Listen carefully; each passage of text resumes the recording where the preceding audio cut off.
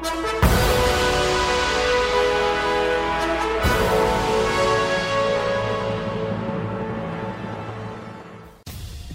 day to you, ladies and gentlemen, and a warm welcome to the Morning Sports on the Go.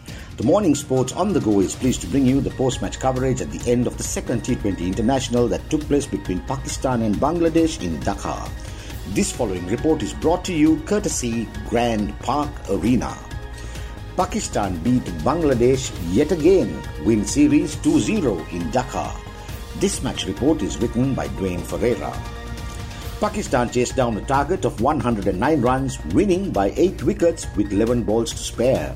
Bangladesh, who won the toss and opted to bat first, fell victim to Pakistan's Shaheen Shah Afridi and Mohammad Wasim early on, losing openers Naeem and Hassan in the first 2 overs. However, Najmul Shanto stuck it out in the middle, scoring a formidable 40 runs, but was let down by the rest of the Bangladeshi batsmen, with only a few struggling to get into double figures. Afridi and Shadab Khan picked up 2 wickets each, whilst Wasim, Rauf and Nawaz claimed 1 apiece, ending Bangladesh's innings at 108 for 7 in their allotted 20 overs.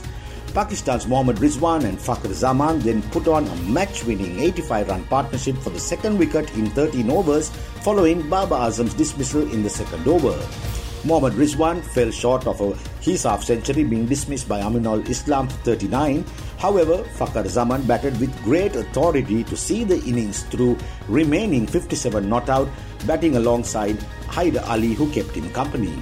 Pakistan have now inevitably won the T20 series and leads 2-0, with the third game to be played being of academic interest.